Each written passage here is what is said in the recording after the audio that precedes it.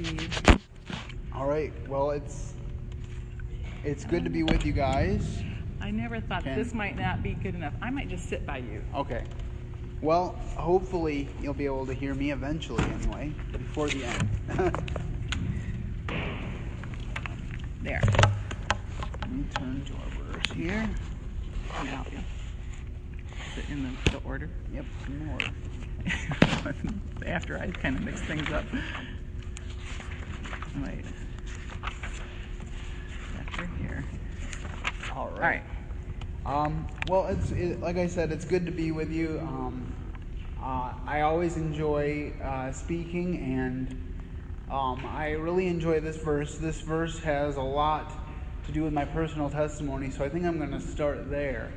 And what I mean by that is when I was younger, just a little tight, in preschool, that's when I gave my life to Jesus Christ.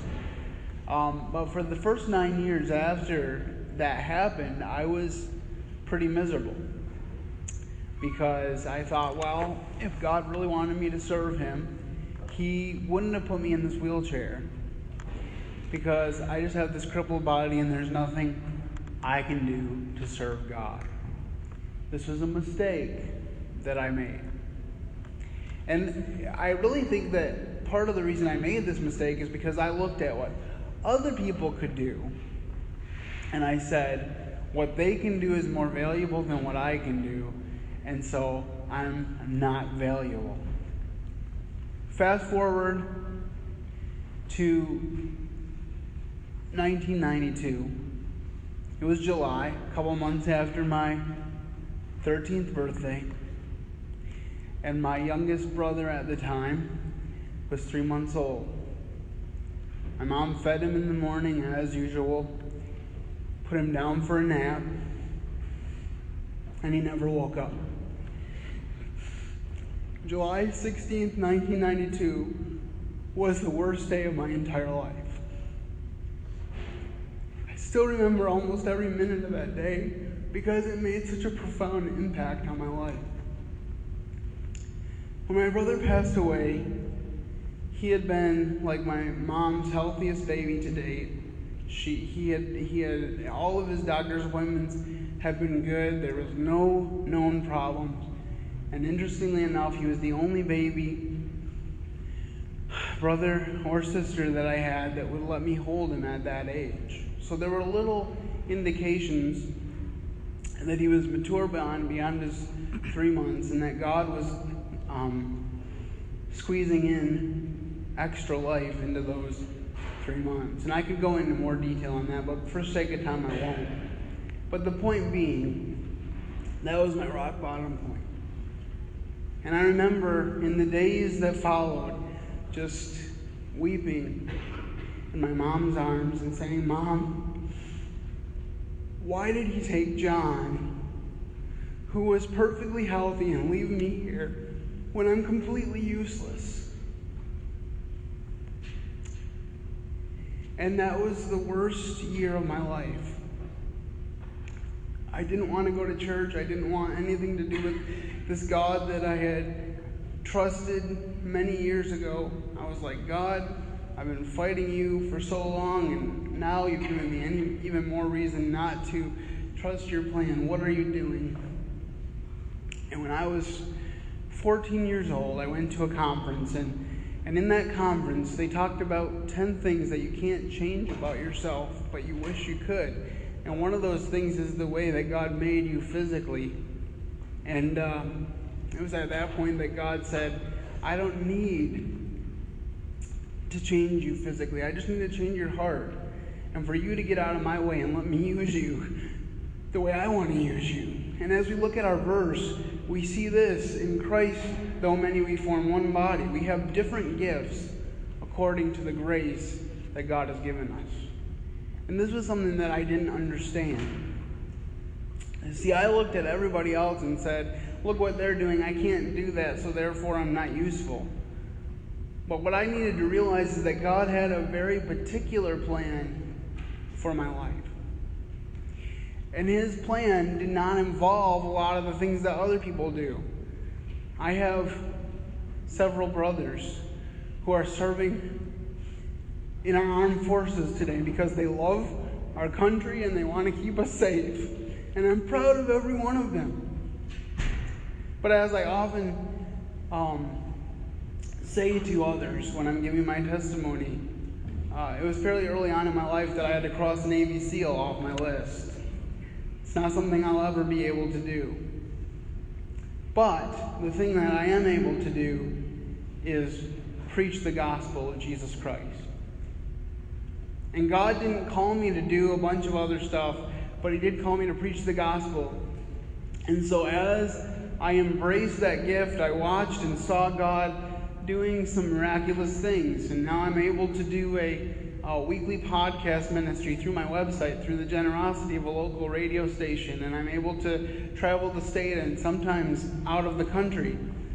Or not out of the country, but out of the state to preach the gospel. And these are things that I wouldn't have been able to do if I had been stuck as that old bitter guy who didn't think he could do anything. I just want to go through this list real quick. If your gift is prophesying, then prophesy in accordance with your faith. If it is serving, then serve. If it is teaching, then teach. If it is to encourage, then give encouragement. If it is giving, then giving generously. If it is to lead, do it diligently. If it is to show mercy, do it cheerfully. And Mrs. Stoner said that we all have at least one of these gifts. And I would agree, except I would add a caveat to that, and that is that gifts are given to believers upon their receiving of salvation. So if you have not received Jesus Christ as your personal Lord and Savior, there's no way to develop your gift, because the gifts come from the Holy Spirit. So I would encourage you, first of all, to make a commitment to Jesus Christ. If you have not already done so, you can do it silently here in the gym. And just say, Lord, I know I've messed up my life. I know I can't do it by myself. I need you to clean me up and to use me. And He will. And then go tell your small group about it. And then tell other people about it. Because God tells us. We talked about that before, that we need to confess with our mouth the Lord Jesus, and then believe in our heart, and then share it with others. And then, just to finish up this verse, if it isn't giving, then give generously. If it is to lead, do it diligently. If it is to show mercy, do it cheerfully. So the question comes, how do I figure out what my gift is? The easy one-word answer is serve. When you start to serve, when you start to work with God's people, you will discover your gift. The reason that I'm in a speaking ministry right now, today, is because I had 3 very specific friends, one of them being my dad, who told me that you have a gift for speaking the truth and you need to use it. And it's because of those 3 friends that were constantly pouring this affirmation into me, and the affirmation I've received as I began to speak the truth, that I know that speaking the truth, prophesying for God, and even perhaps more specifically, exhorting others onto good works is a definite gift that I have. And that is why I come to discipleship, because I want to train up the next generation of godly men. It's so important. And I don't want to go too far off on this rabbit trail, but if I could just encourage you all to be the men and women that God called you to be. There's so much pressure today that men and women can do the same things and do it just as well. And there's some truth to that.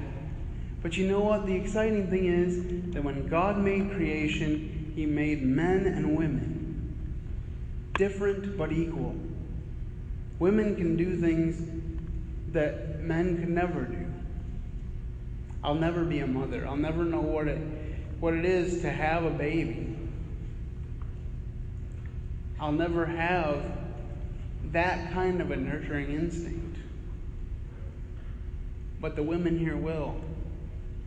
On the other side of the coin, I'll never have those instincts, but my instinct is to protect women. to make sure that they are cared for and treated with respect. And I want to encourage you as young men that you don't have to start out that process when you turn 18. It starts now. In the Jewish culture, when you were 12 or 13, you were set aside as a man or a woman. And while I don't expect everybody to do everything manly or womanly at that age, one of the best things my dad did for me was sit me down at the age of 13 and tell me, Andrew, today you've become a man, and I want you to start acting like it. That doesn't mean that I all of a sudden was totally mature and didn't have a lot to learn. As I said, this rough year that I went through happened after my 13th birthday. But it did mean that I could trust God to work in me, and that I didn't have to use the excuse of being a teenager for bad behavior. Bad behavior is a sin, whether it comes from a 13-year-old or a 30-year-old. And one of the problems that we have here today is that we have a bunch of 30, 35-year-olds running around who never learned to grow up. So please learn to grow up now. And rely on your leaders and your parents and other people in your life to pour into you and to prepare you. Because this world is getting to be a scary place to live in. But God put us together as a body of Christ so that we could be a support to one another and encourage one another, so that when we go out in the world, we're prepared. And so the best way to do that is to identify your gift. And as you serve, you will learn what your gift is, because you'll learn what people respond to the most in you. As I finish, I just want to say that just because you have one predominant gift, it doesn't mean that you have to ignore the other gifts. Look at this list and tell me if there's any one of them that we shouldn't all possess. We should all be sharing truth. We should all be serving. We should all be teaching those who know less than us in a particular area. We should all be encouraging. We should all be giving. We should all lead when it is necessary. And we should all show mercy to others, because God gave mercy to us. So this is not just a one thing, although I do think that God gives us a strength in one area. According to this list, I think my greatest strength is encouragement. And as I said, you will learn more as you go along what yours is. But I just want to encourage you to memorize these verses. And to even, sometimes these verses have parts of different verses. And if you go and dig into Romans chapter 12, you'll get an even bigger picture or a bigger thought of what the context of these verses is. Maybe you're like me when I was 13. Maybe you're struggling to find your place in Potter's house, in your family, or in any other sphere that you're in. May I just remind you that the Psalm says that you're fearfully and wonderfully made, that God planned out all of your days before there was any of them. He knew that you would be here today, the day you were born. He knows all about you, and He has a plan for you, and it's perfect. That's another psalm for you. As for God, His ways are perfect. Now, as a teenager, I didn't understand that. I thought that being in a crippled body was a curse. And some well-meaning Christians say, well, if you had enough faith, you could get up and walk. My friends, I believe that God could heal me, but He has chosen to give me this wheelchair as a testimony to Him. See, when I go through these halls in my wheelchair, or go wherever else I go in my wheelchair, then hopefully it lets people take a look and say, he's in a wheelchair and he's doing all this stuff. What's my excuse? And so my question to you is, what's your excuse? If you're not serving Him, what's your excuse? Let me tell you something. If you bring that excuse to God, He will give you an answer that will take care of that excuse. Often we think that we have to be qualified to serve God. But here's what the difference is. He doesn't call the qualified, because those who think they're qualified, they don't have room for God to work. But what he does is he calls somebody, and then he gives them the power to do it. All right, I'm going to close with a song.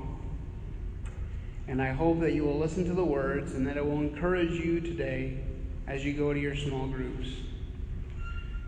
One day a plain village woman, driven by love for her Lord, recklessly poured out a valuable essence, disregarding the scorn.